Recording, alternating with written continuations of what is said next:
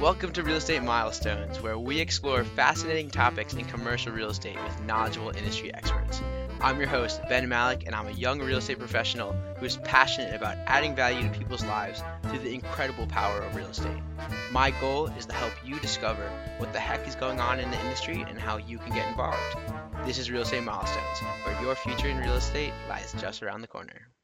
How's it going, everybody? Welcome back to Real Estate Milestones. Today, we have a very special guest. We have Brooke Sheldon, who is a social entrepreneur, researcher, active real estate investor, psychotherapist, founder of Real Estate Trend Shark, and author of Fearless, Real Estate Investing in the Era of Climate Change, which is a book that I've read, got right here in front of me if you're looking or if you're watching on YouTube. Great book, which we're going to discuss today in detail. But first, Brooke, thanks for coming on the show. You're very welcome, Ben. Glad to be here. Great. So if you're looking for the book, it's going to be under BL Sheldon, the cool pen name of Brooke. But yeah, we're going to address a lot of topics in climate change, including the risk associated with it. Should we still be investing in real estate? The effects going to be on the energy and the debt markets and other things like that, especially with why the air conditioning might be so poor in New Orleans. That might be something we talk about too. But to start, Brooke, what is your first milestone in real estate? That's a great question, Ben. Actually, my first milestone in real estate came kind of late. I was actually like 28 the first time I invested in real estate. And it was my own home. And I really had no prior knowledge of real estate other than, the American dream is that, you buy your own home. And so I did that because my company was growing and I needed to start, residing in several different cities. I started acquiring real estate in other cities and then began to realize, hey, you know what? When you sell this stuff, you make money. And so that's when I realized maybe I should figure out a little bit more about why it is you make money. And so that's how it all started. Awesome. And so you also do some other things besides real estate. I'd love to hear about what you do professionally a little bit, but most importantly, how does your background as a psychotherapist influence your investing in real estate and what you do on that front? Well, that's an interesting question too, Ben, because, so often when people are investing in real estate, their real estate is very separate from other aspects of their lives. It's kind of like, their hobby on the side or their cash flow on the side or whatever it is. But, when it comes to, I am a management consultant, a business consultant, I am a success coach for individuals. But then in addition to that, I do real estate consulting for people as well. But how I came actually to all of those things was because I am a trained psychotherapist. And so one of the things that was intriguing to me is that a lot of times when you're dealing with entrepreneurs and individuals in business, there's a lot of anxieties and stressors that are unique to entrepreneurs that are different than individuals who, just go in every day and do what's on their desk to get a paycheck. When you're the entrepreneur, you're constantly having to think about the responsibilities that you have for the people that work for you. You have to think about taking risks, coming up with new concepts, new products, whatever it may be, going out, seeking venture capital, all kinds of things that somebody who's a line employee doesn't necessarily have to worry about. They've got other concerns sitting on their desk. So entrepreneurs are constantly in a transitional place. They're always changing. They're bringing in new ideas. They always kind of have a visionary scope of what's coming next. And when that is the way that you look at the world, it means you also have to be willing to accept change. You have to be willing to make changes. You have to be willing to accept that the world isn't always what you want it to be and be prepared to kind of pivot and shift and refocus your direction. And so a lot of times for different entrepreneurs, it becomes a situation where they're worried about how to keep doing that or how to do it in the face of the fact that maybe financially they're not sure where the money's going to come from for a new concept or a new idea. And my forte, so to speak, is I'm a very positive psychology-oriented individual. And so I always kind of focus on the positive and get people to look at how they have the ability through their intellect, through their creativity, and through their willingness to engage in change, that they themselves can be the manifester of the things that they need to have happen. And getting people to a place where that confidence resides in them is like pivotal for me. I feel that it's absolutely necessary for people to be able to have that from within, that self-comfort. And so I make it a point of focusing on those kinds of things when I'm working with somebody who is changing their business practices, maybe going out and seeking a new career, maybe realigning their existing career or their business. And so all those things come together at a very pivotal point right now when real estate itself is changing. And people have to start looking at real estate in kind of a different fashion if they want to continue to be successful, not just today and tomorrow, but 5 years out and 10 years out and 15 years out and beyond.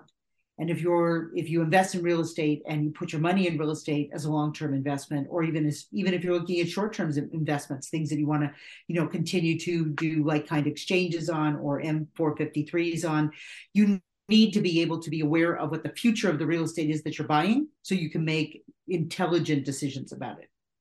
Absolutely.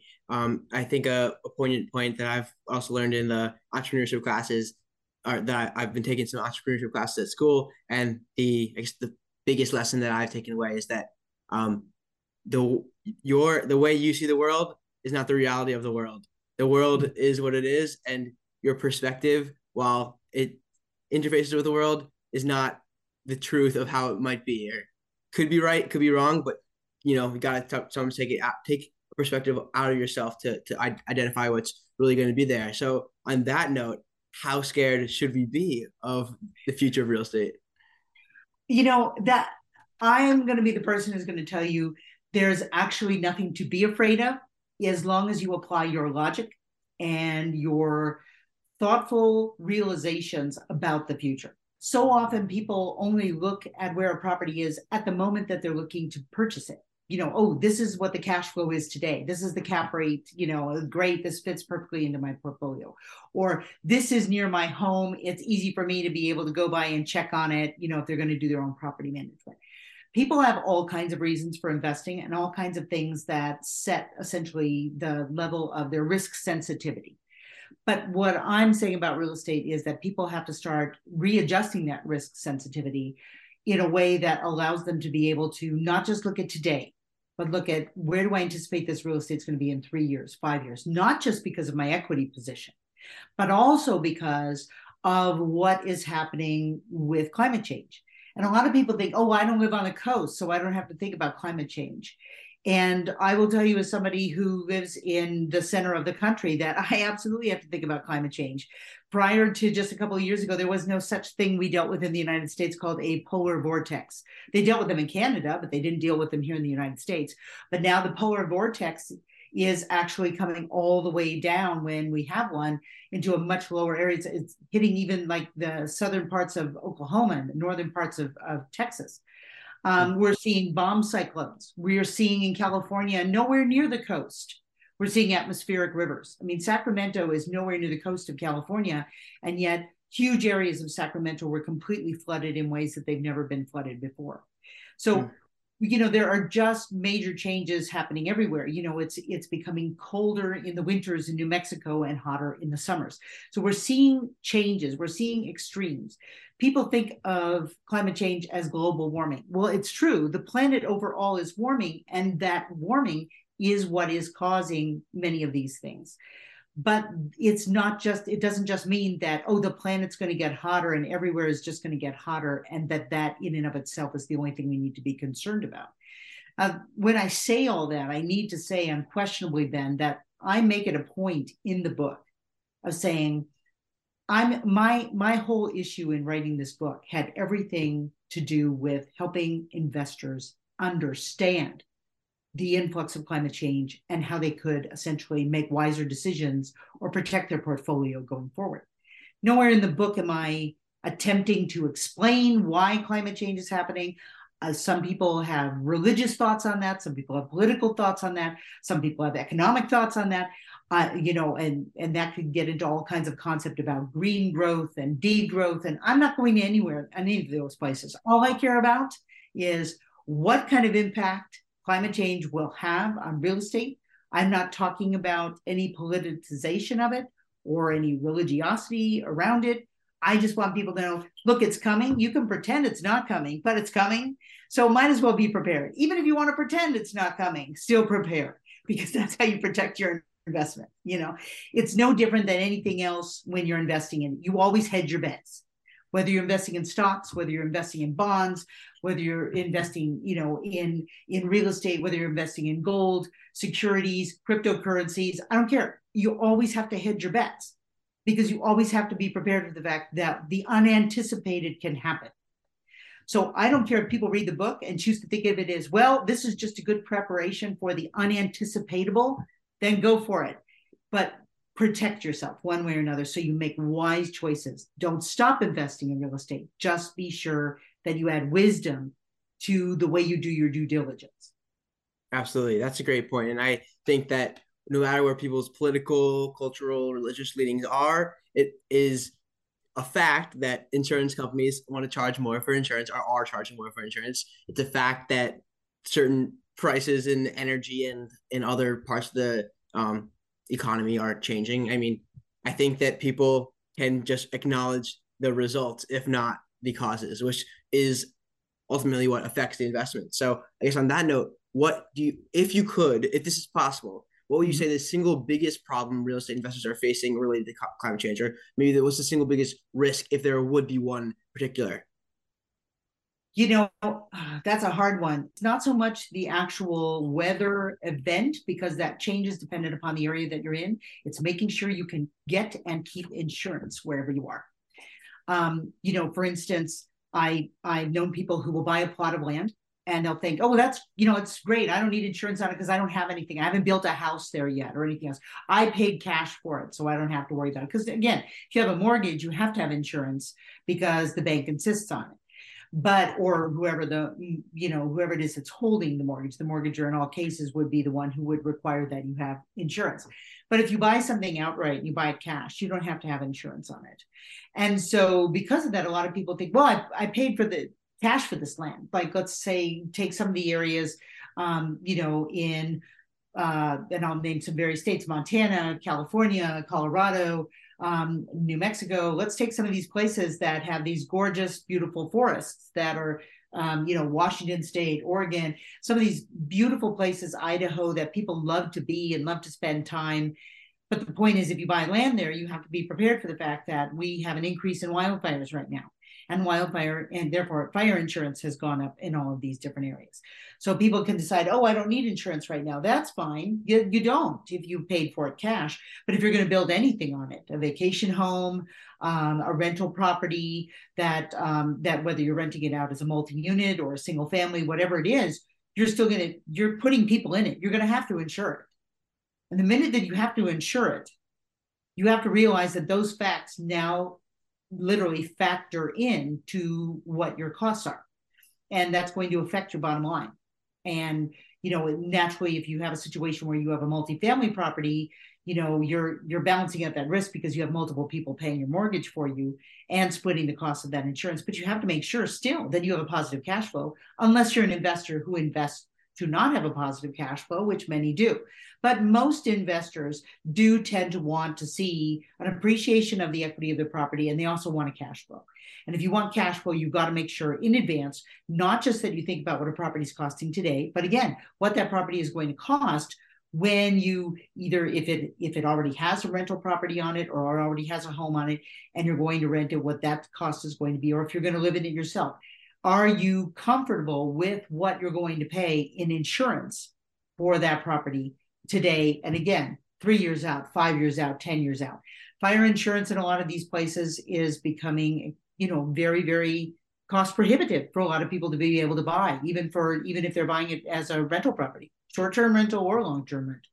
We're seeing the same kinds of things, yes, on the coast, but we're also starting to see it in areas that otherwise you would not expect to. Areas of the Midwest where winds, not even related to specific storms, but wind themselves has become such an issue that it's affecting the property. Or in situations where we're seeing tornadoes now appearing in areas of the country that we have not seen tornadoes appear in over a century. And people could say, oh, well, that's why it occurs once a century. No, not anymore. Something that even occurs once a century now, things that people used to call 500-year flood risks or 100-year flood risks are now becoming 10-year flood risks and 5-year flood risks.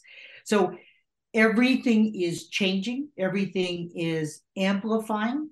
And whenever you come into any area, you just need to find out what have been the historic risks.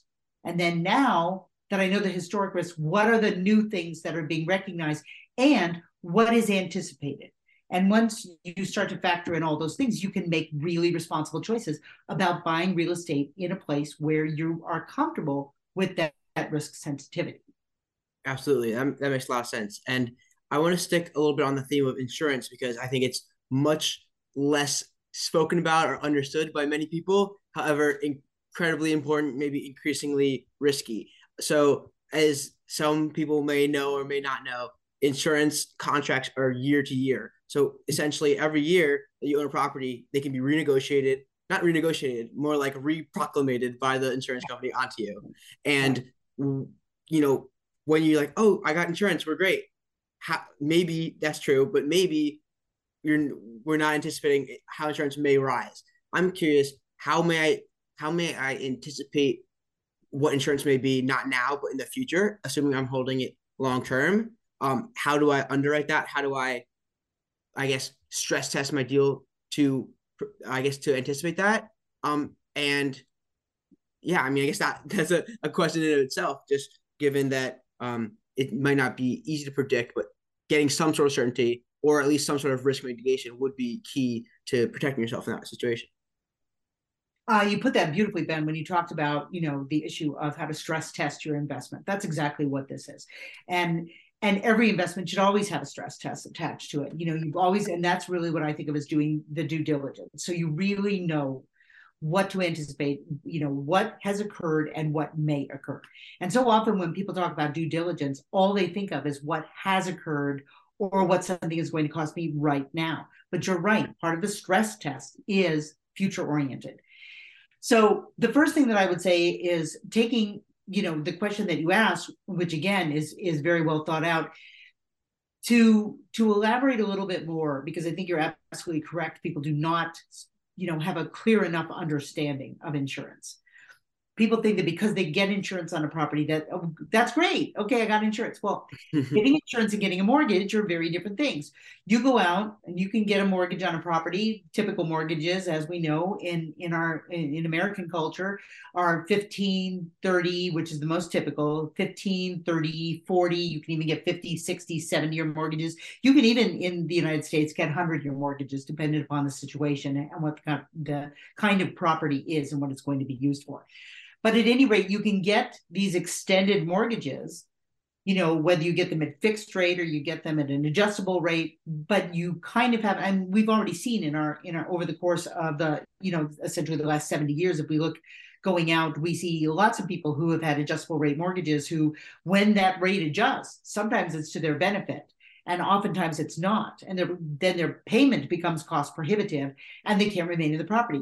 People are accustomed to that with the ideas of mortgages, because they think of that mortgage as that long-term debt they have. And as you mentioned, and you're absolutely correct, people take insurance for granted.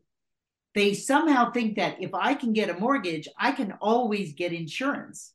And such is not the case. Insurance is a very different animal than mortgages are. And when somebody offers a mortgage, people think, oh, well, they've already, whoever the mortgagor, they've already investigated the risk and they were comfortable lending money. Well, 6 of one, half a dozen of another. Part of what they're investing in is the property. And the other part of what they're investing in is the person who's going to then be the mortgagee and pay that mortgage.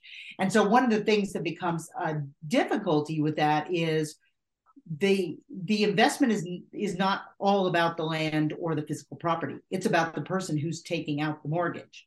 And so they're expecting that no matter what happens to that property, you're either going to pay for it, you're going to find some other way of paying for it, or they're going to come back and take it away from you. Now, the key is with relationship to that's why, for instance, it's harder to get oftentimes a mortgage on a rental property or a vacation home than it is to get a property on a primary mortgage. And the reason for that is because they know that one thing is, the mortgager knows one thing for sure.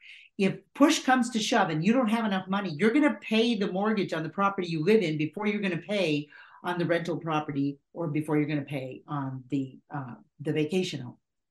So this factors into their consideration. Why that's relevant here is because it still all comes down to even the mortgager is managing their risk. Why? Because mortgagers have to get their own insurance as well. as an entity that loans money. They have their own policies that they have to maintain, and they have to be able to demonstrate the fact that they have essentially vetted the investments that they're providing money for. But the thing is, they know that one way or another, it's your responsibility to pay it, or they take the property back. It's not the same with insurance companies. Insurance companies don't have to give you an insurance policy for 30 years or 40 years or 50 years or 15 years or 100 years. They literally will look at their own long-term investment in terms of where they should be putting their money and where they can feel comfortable. But insurance companies only insure you for 1 year.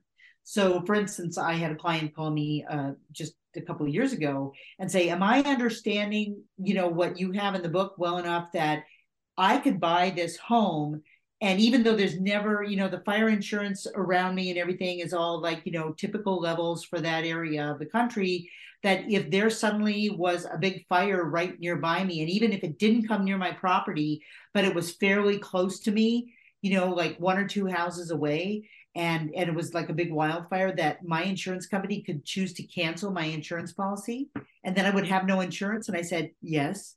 And she said, but how can that be? I'd still have a mortgage. And I said, yes, and the insurance company doesn't care about that. And you can't keep the property without the insurance. So you can't keep the mortgage. I mean, that's the thing. Somebody else can come in all cash and not need that insurance because they don't have a mortgager. But these things are very real. An insurance company looks out for itself. We have to remember that when the depression of the 1929, October 1929 happened, which continued all the way until basically, while it got better and better, it's really World War II that pulled us out of it. We have to remember that insurance companies did incredibly well during that era of time. Mortgagers did not do so well. Banks did not do so well, but insurance companies did very, very well.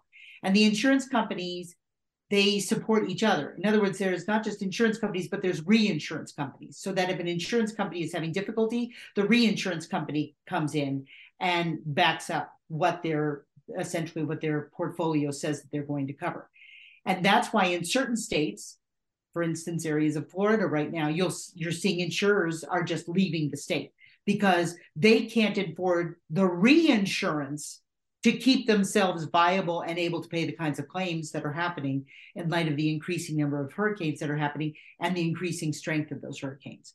So insurance is going to protect itself. It's there for you, but more than anything else, you have to have it. But insurance companies very much are still a business, as are mortgagers and banks. They're businesses, and they are not in the business of protecting you as an investor. They expect you to protect yourself. The banks protect themselves, the insurance companies protect themselves, and that's why I try to get, real estate investors to understand all the time. You have to do the same level of due diligence for yourself as an investor, as the mortgager does for itself, and as the insurers do for themselves. So you don't have to be extraordinary in your efforts. You just have to pay attention, and you just have to do your due diligence.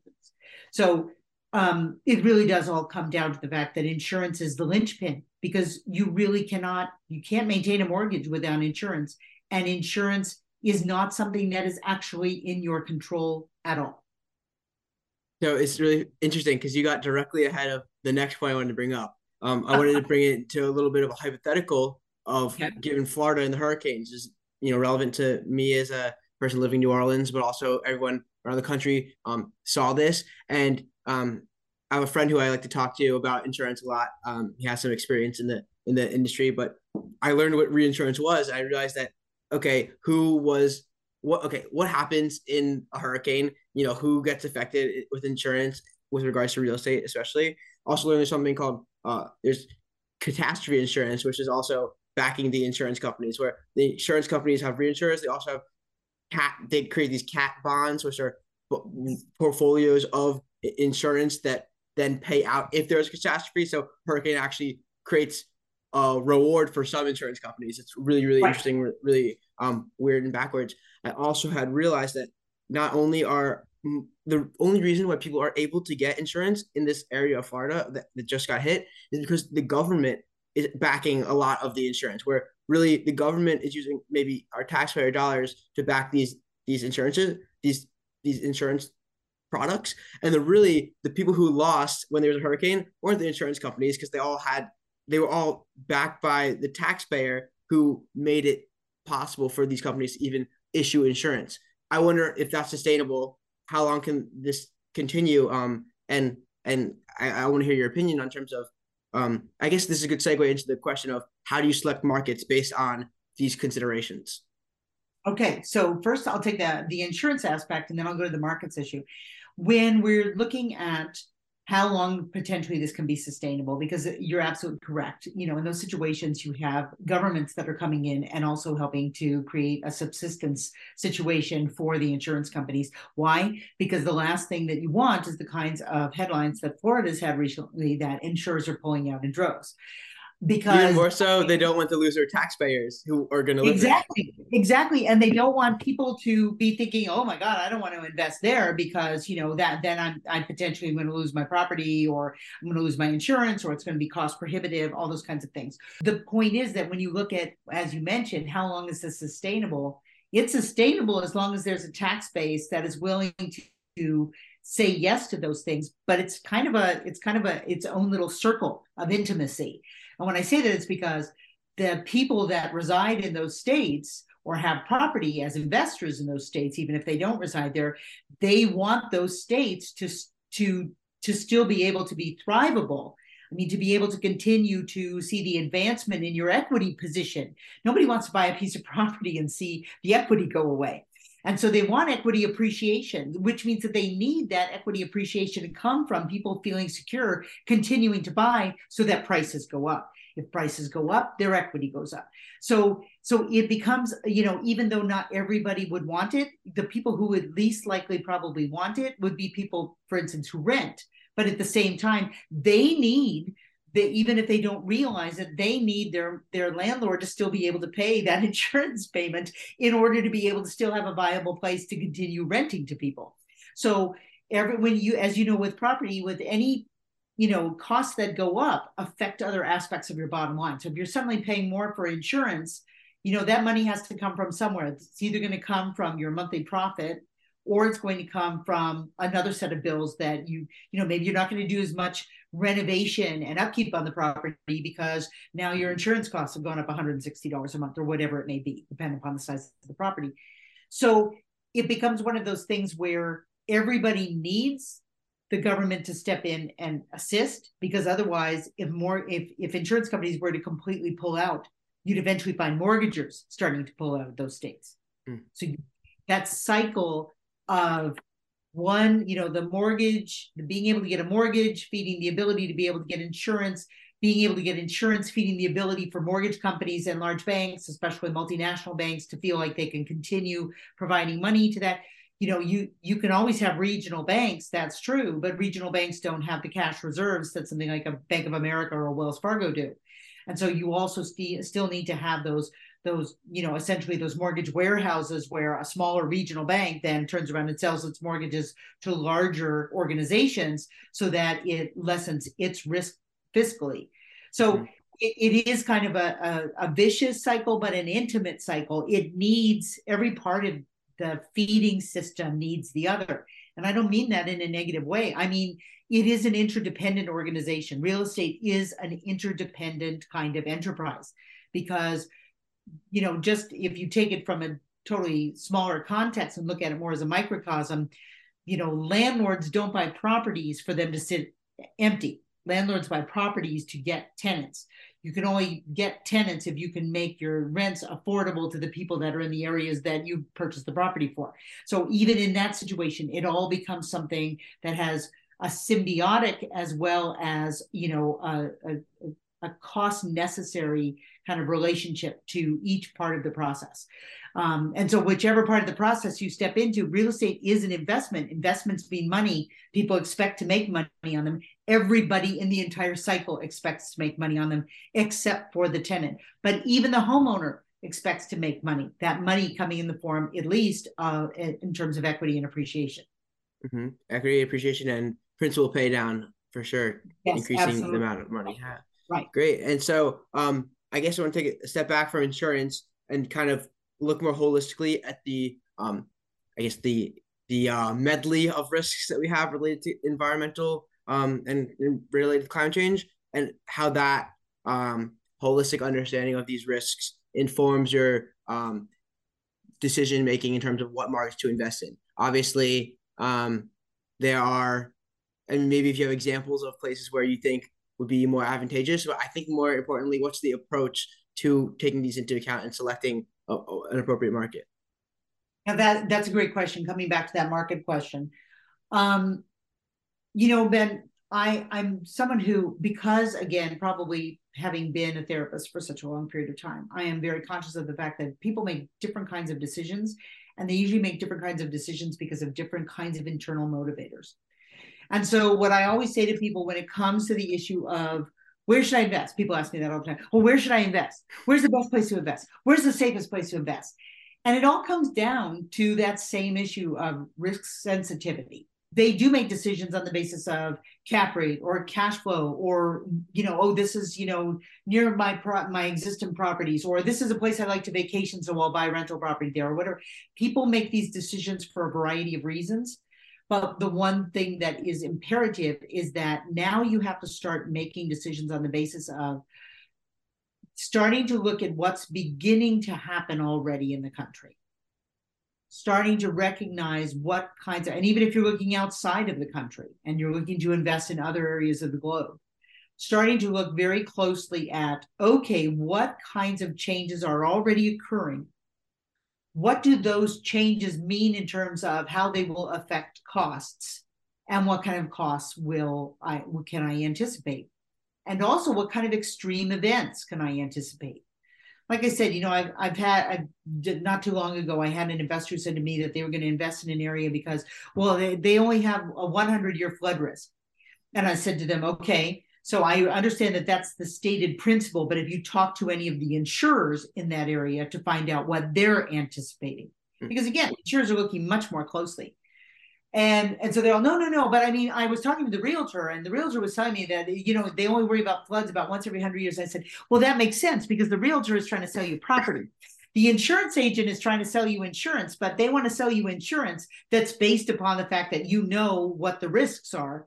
And so you need to talk to the people who think about the risk all the time. And that's not realtors. That doesn't mean that realtors can't become, proactive negotiators of helping people understand. I mean, I have some very good real estate friends and clients who they are very, very transparent with people, because they don't want, people to be angry at them for their investments. They want people to make the investment knowing what could they potentially be looking at.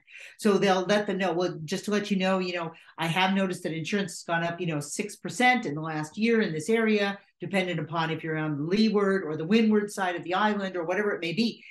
The more knowledge that they can pass to their clients, the more comfortable clients feel knowing, okay, you're telling me the truth. You're being transparent. Oh, okay, that's a risk I'm willing to take. But otherwise, you oftentimes leave the potential client or the potential buyer to their own fears and anxieties. But still, it is always best if you're an investor to look at a market. Like, let's say you were going to move to, and I'm just, making this up. You were going to move to any time, city in any time, county in any time state. And that's great, and maybe your sisters will live there for the last 10 years, and you always go to visit her there, and you're thinking, God, that's a great place. I'd love to have a place there, or at least a vacation place that then I can short-term rental an Airbnb or Vrbo for the rest of the year. But I would still say that just because you go to visit your sister when you go to visit her doesn't necessarily mean you know everything about the area. So the first thing that you would want to do is just go ahead and look that area up and say, and I advise, I give people a list in the book of how they actually should go about doing this. But one of the things that you would look up is anytime, city in anytime county in anytime state, climate change. And then see, is there a climate change plan for that city? You want to hope that there is. If you don't see a climate change, plan for the city, or you don't see that the city council is talking about climate change, my first comment to you, or as there are some cities in the United States where they actually say that climate change does not exist, the first thought on my mind is, I'm not putting my money there, because they're not planning. I don't care if somebody plans that, in 12 years, we may see a higher than average rainfall, but show me that you've done some research. Show me that you're paying attention as a city. Show me that I can trust the fact that I don't have to be doing this all by myself. Then if you but then find that, okay, looks like they're paying attention to the risk and they're mitigating that risk appropriately, then get on the phone with an insurance agent. Start chatting with an insurance agent who's well reviewed in the area. I'd look up a couple of them. I'd talk to different ones, not just one. Make sure that I'm getting the same information. Stick with the one who gives you the most accurate and transparent information. Then I'd say to that individual, I'd say, are there any realtors that you work with? Because if you've got an insurance agent who's transparent and willing to talk to you honestly, then you want to talk to the realtors that they're dealing with, because that means those realtors are being realistic. And one of the things that I would always say to do is go to Google. It's easier if you search it this way. Go to Google, look up, anytime city, any county, anytime state, whatever it is that you want to look up, and then say in the Google search, so anytime city, insurance journal. Don't put quotations around it or anything else. The insurance journal, which is the primary journal for the insurance industry in a laity format. It's written in a way that's digestible. A lot of times, a lot of the articles from insurance journal will appear in major periodicals. That is a really good place to go and look, because that's the insurance company. That's the insurance industry talking to insurance people, not just agents. It's talking to people in all realms of insurance. So the insurance journal is a good place to go. I say to go out on Google and look up the topic you want to, and then insurance journal, because you'll get a broader search than if you just go to insurance journal itself and use its search bar. So this way you get in through some of the, back doors, or you'll get an opportunity to see something where something is mentioned that it might not have come up in the heading. But then start to pay attention to what you see. But let's say, for instance, Ben, that you were looking it up and you were to see that, I'm looking at Anytime City, and it does say that in the past, they've been seeing floods, once a century. And now recently they begin seeing floods, what was once a century, once every 75 years. So, okay. And then when was the last flood? The last flood was 17 years ago. So that you might look at that and go, okay, my sister's been living there for the last 12 years. There hasn't been anything. There hasn't been a flood in 17 years. It's no longer a century long that they're thinking 75. If I even hedge my bet and say 50 years, and since they had one just 17 years ago, it's probably a pretty good bet. I could consider investing there for the next 10 years and not really see a problem with my investment. And if I do start to notice the waters are getting a little bit higher, that there's a little bit more rainfall, then maybe I'll go ahead and sell, but maybe I'd do that, 7-8 years out before I see that there's any kind of detrimental effects to my property. That's what I mean by hedging bets. And that's what I mean by looking at the data. Looking at the data, and as we always do as real estate investors, trying to then take the data that I'm seeing and weigh what that means for my investment. So it doesn't mean that just because it's gone from 100 years to 75 years, can't buy now. If they haven't had one in 17 years, there's still probably a lot of time left. It doesn't mean that they're not going to have extreme rain events. That doesn't necessarily mean they're going to have a flood. So then you just start paying attention, and that's the way that you kind of make the decisions about how to do the investment.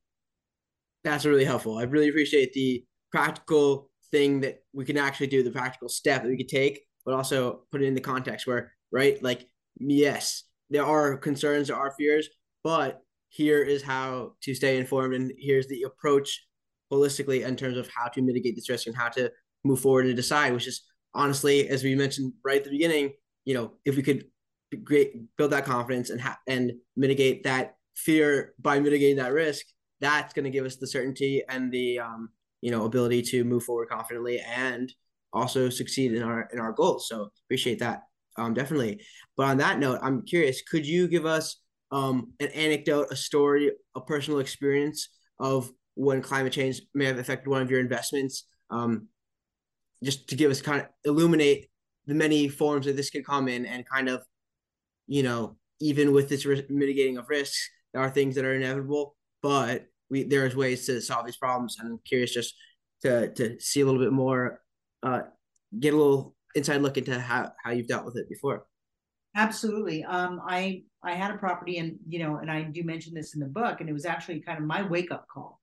Because naturally I had heard about climate change. We'd all been hearing about climate change, global warming, all this stuff's going to happen. And so it was in the news, but until something becomes, as you're pointing out, a reality in our lives, it's abstract. It's something that we can't really relate to. It does not have a solidified and kind of visceral context in our world until it does.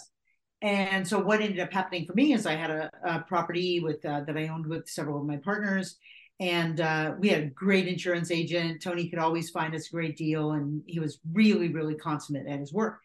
And he called us one year and he said to me, I'm just really, I'm having a problem. I couldn't get a renewal with the insurance company you guys have been with for the last several years.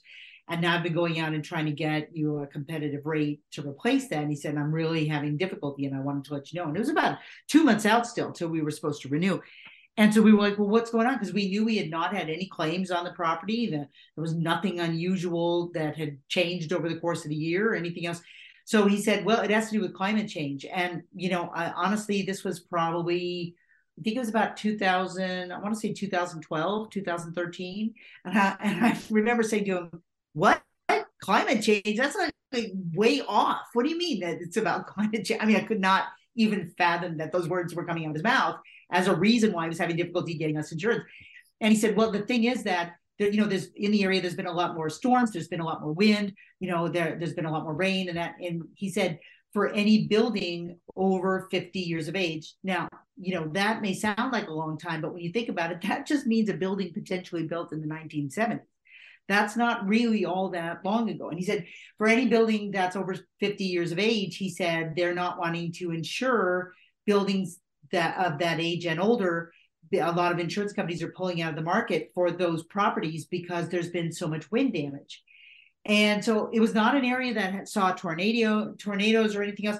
I'm like, this doesn't make any sense. We've never had any wind damage. We've never had any claims for anything like that. And he's all, I know it doesn't have to do with you. It has to do with the general area and like the 5 zip codes surrounding you and the amount of claims that they've had to deal with. He said, and they're just not willing to do that with properties that are, older than 50 years of age. So he said, I'm going to keep looking. I'll find you something. I promise. He said, but, I can't say yet what kind of costs we're looking at.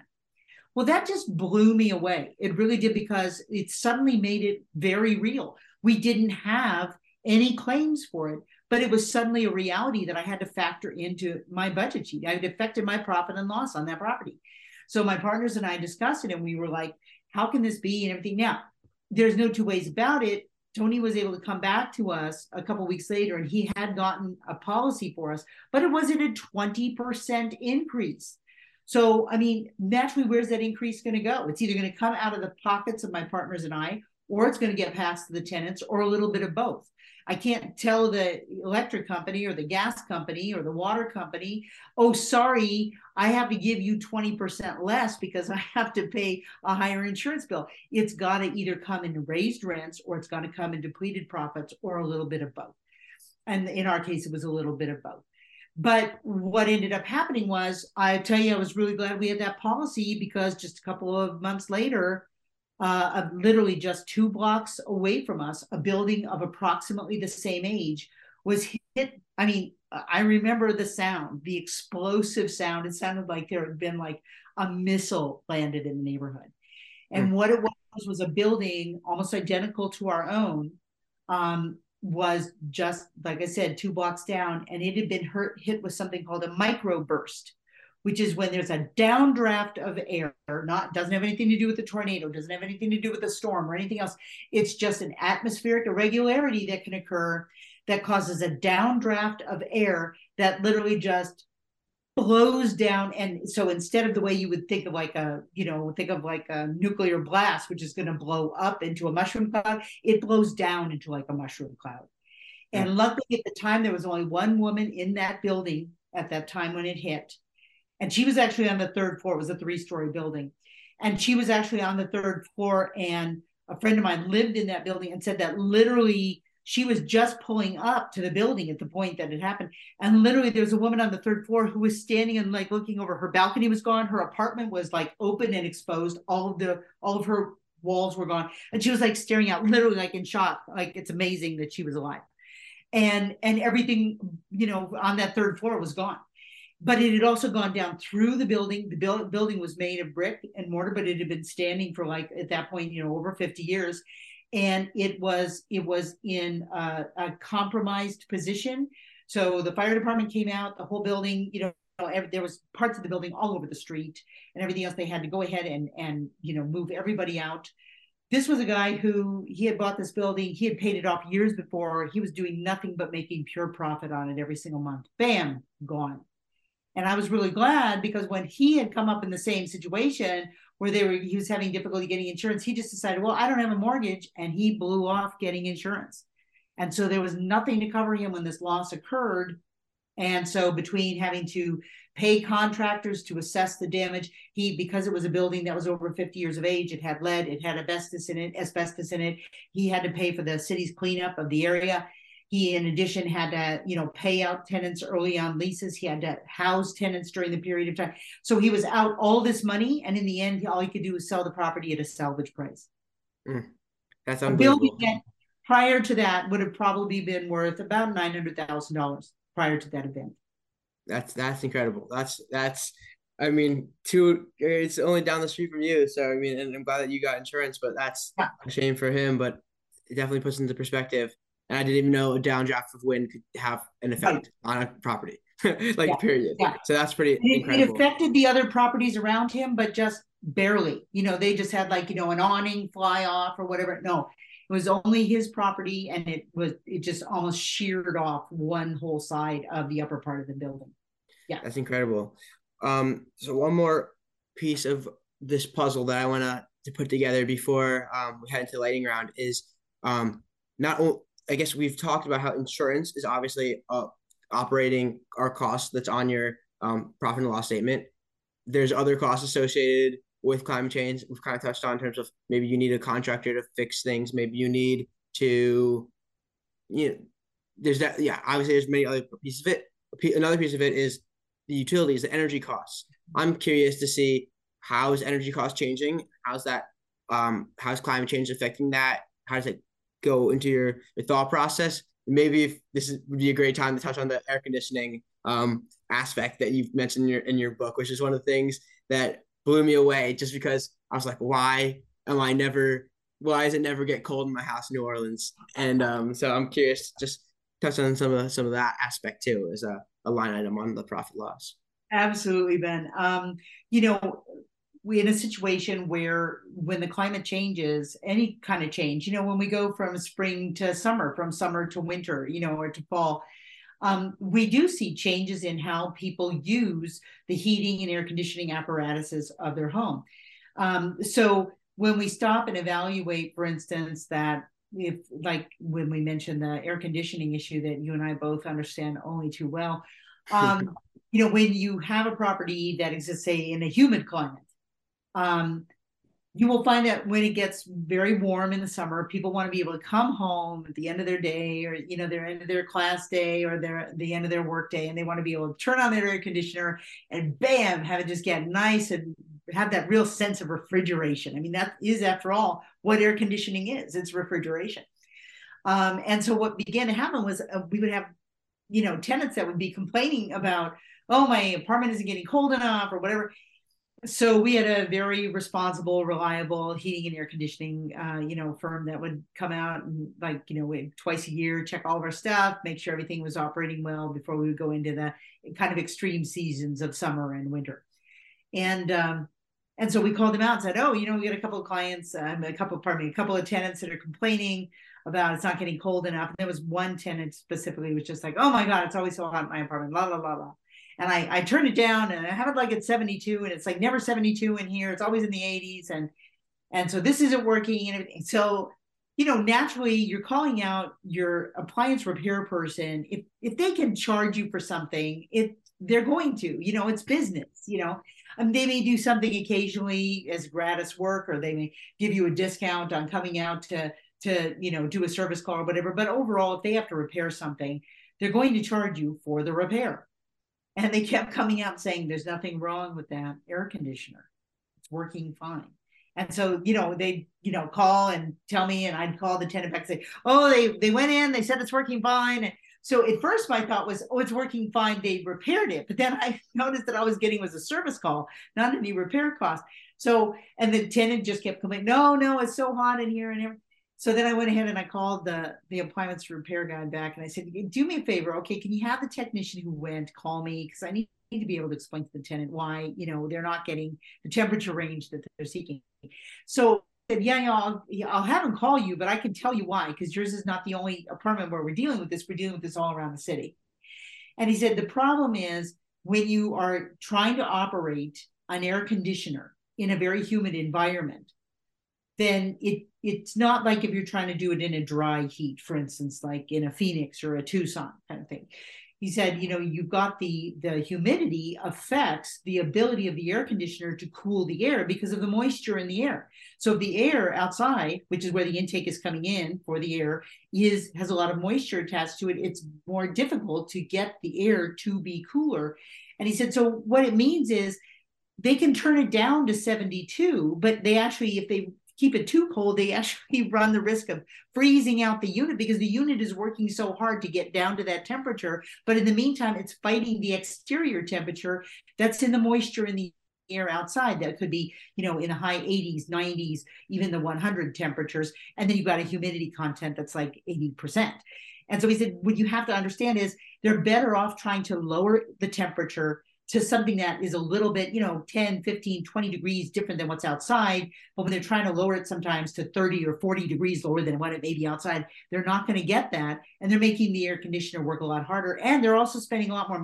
My tenants were paying for their own electric. So he said, and they're also running their electric a lot more, and they're paying more money to not necessarily have a cooler apartment. So if they were to set it closer to the high 70s, they'd get something a lot closer to that, and they'd be using a lot less electricity. So their electric bill would go down, and they'd be using the unit in a much more effective way. So as he was explaining all this to me, I said, what accounts for this? And he said to me, well, it's always been that way. Most people just don't know it, because of the mechanics and the, how it works with the relationship to the atmosphere. He said, but it's become a bigger issue since climate change. When you hear your heating and air conditioning guy say to you, well, it's happening more because of climate change. It's like having your insurance guy just like wave this information in your face and say, you can't deny it's happening because I have to deal with it every day in my job. So it really makes you pay attention because there's no political aspect to it. There's no religious aspect to it. There's no economic aspect of it other than they're making more money when, having to go out on more service calls, but they're being less able to satisfy their customer because they can't give them the results that they want.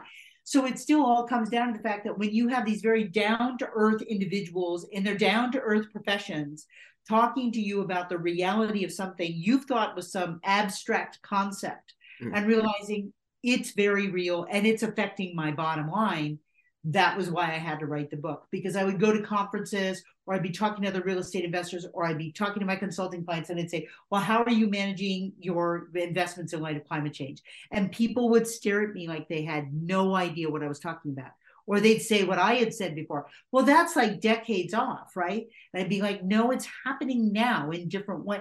And they would look like I literally was speaking a foreign language because they had, as of yet, no real understanding of how it could affect their investments. So that was why I realized I was meeting so many medium-sized and new investors and young investors and realizing that they did not have these facts and they didn't have the slightest idea how to get them. And so I wanted to put it into some kind of very easily digestible, essentially checklist of ways to understand the industries associated and how to be able to make your risk assessment, your due diligence more effective.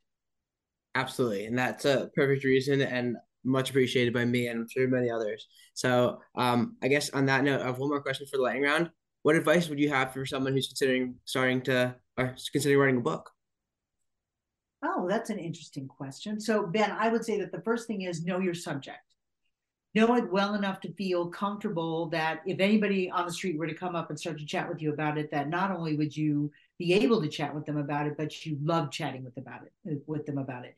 It's, as you and I have talked about, before a little bit earlier, even when you're getting your education in something, when you're going out seeking new employment, or you're looking for a new kind of avenue for investment, or you're looking to expand your entrepreneurial reach, you're always going to be more effective at it if you care about what you're talking about, writing about, spending your day on.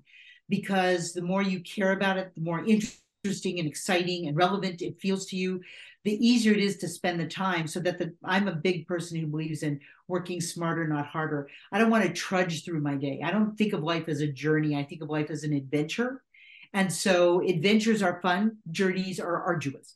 So my thing is, everything you do, make it an adventure so it's fun. And the next step always feels like an exciting revelation. And so I feel the same way about writing, whether I'm writing blogs, whether writing, articles for clients and that kind of a thing. I write for Bigger Pockets also.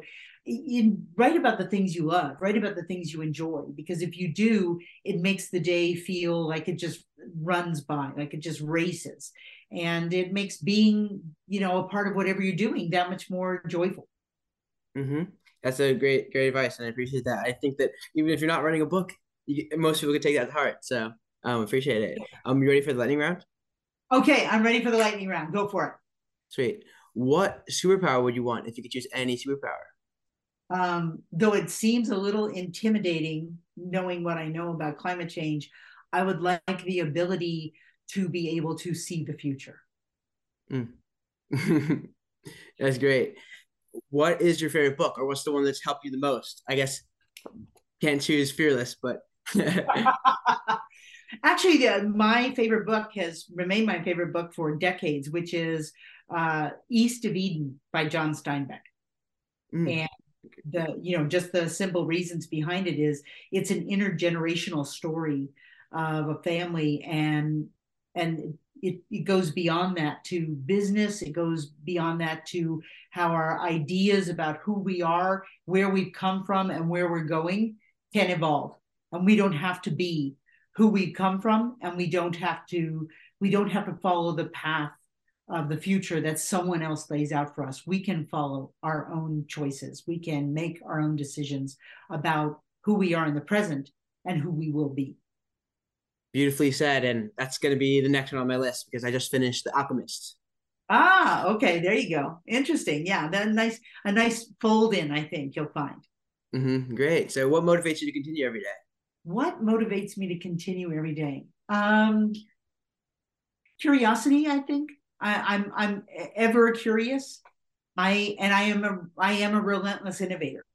When I find out information about something, I try to find ways to be able to maximize that knowledge to improve the lives of my clients, my tenants, my children, anybody that I care about and feel can benefit from the knowledge.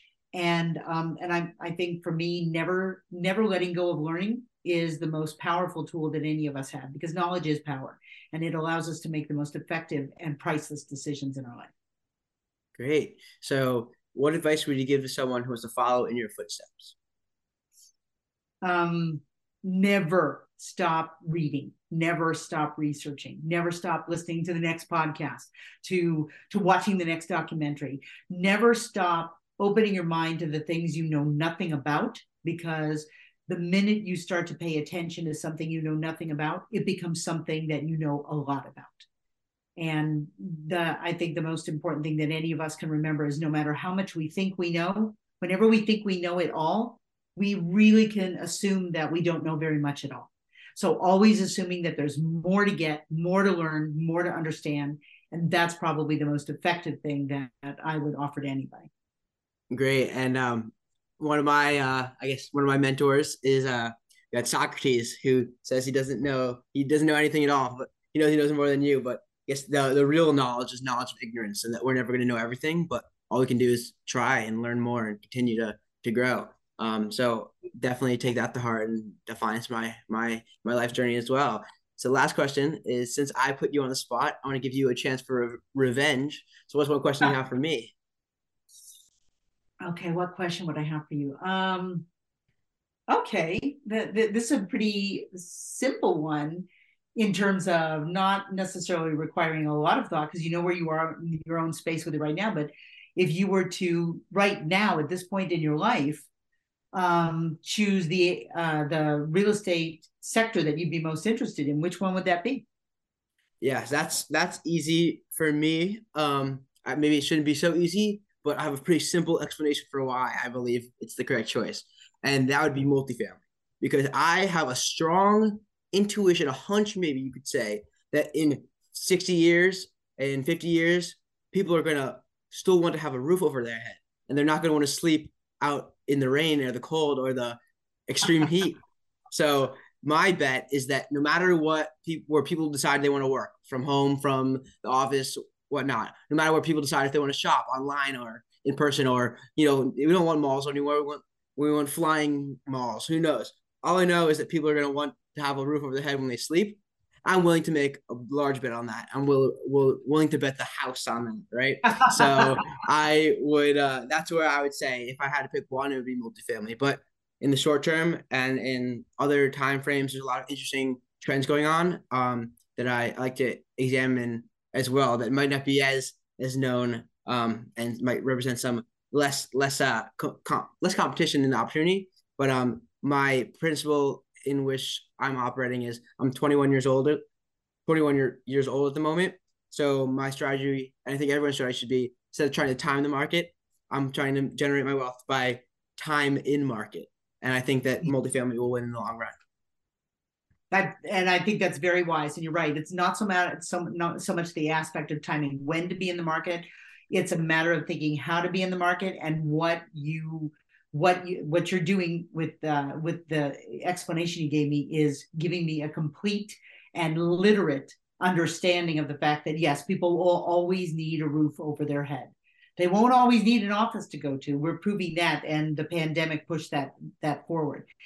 But they will always need a roof over their head. And you're absolutely correct. Multifamily is a wonderful way to go. And I advise it. It's been many years in multifamily as well as some other sectors. But I definitely always come back to multifamily because it's true. People always need a place to live. Great. And I'm excited for that future for both of us. Well, Brooke, it's been an incredible pleasure. This is an incredibly important topic, incredibly complicated topic that you've helped us distill into simple and actionable and understandable terms. So I appreciate that very much. Obviously, there's a lot more to learn. If you can go to BL Sheldon Fearless, got the book at Amazon. Nice soft cover too. But where else can people find you and connect with you, whether they're interested in learning more about real estate and about climate change, but also if there's other services that you offer that might be of interest?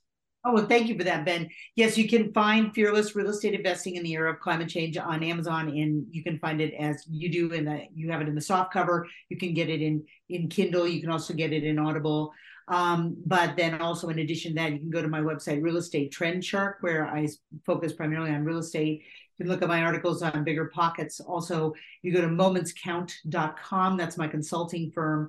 And I always love taking on new clients with new challenges, whatever they may be. So I appreciate that. I'd love to be able to see people who are interested in real estate or also just wanting to take their business and the understanding and management of their businesses into new directions. I always enjoy taking on new clients. Of course. Well, I encourage everyone to check out all the resources and connect with Brooke. And Brooke and everyone listening, keep making milestones. Before you go, I just wanted to say thanks again for tuning in to another awesome episode of Real Estate Milestones. If you've been enjoying the show and you'd like to offer your support, please leave a 5-star rating and review on Apple Podcasts. It's the best way to increase the show's visibility and help the message get out to a greater audience. I really appreciate your time and support, and keep making milestones. The information provided on this podcast is intended to be educational and informational only and is not considered to be formal legal advice. The listener should not take or refrain from taking action based on its content. Any listener in need of legal opinion upon which to rely in decision-making should consider formally engaging an attorney to review relevant facts in detail and examine the pertinent law as it applies to those facts.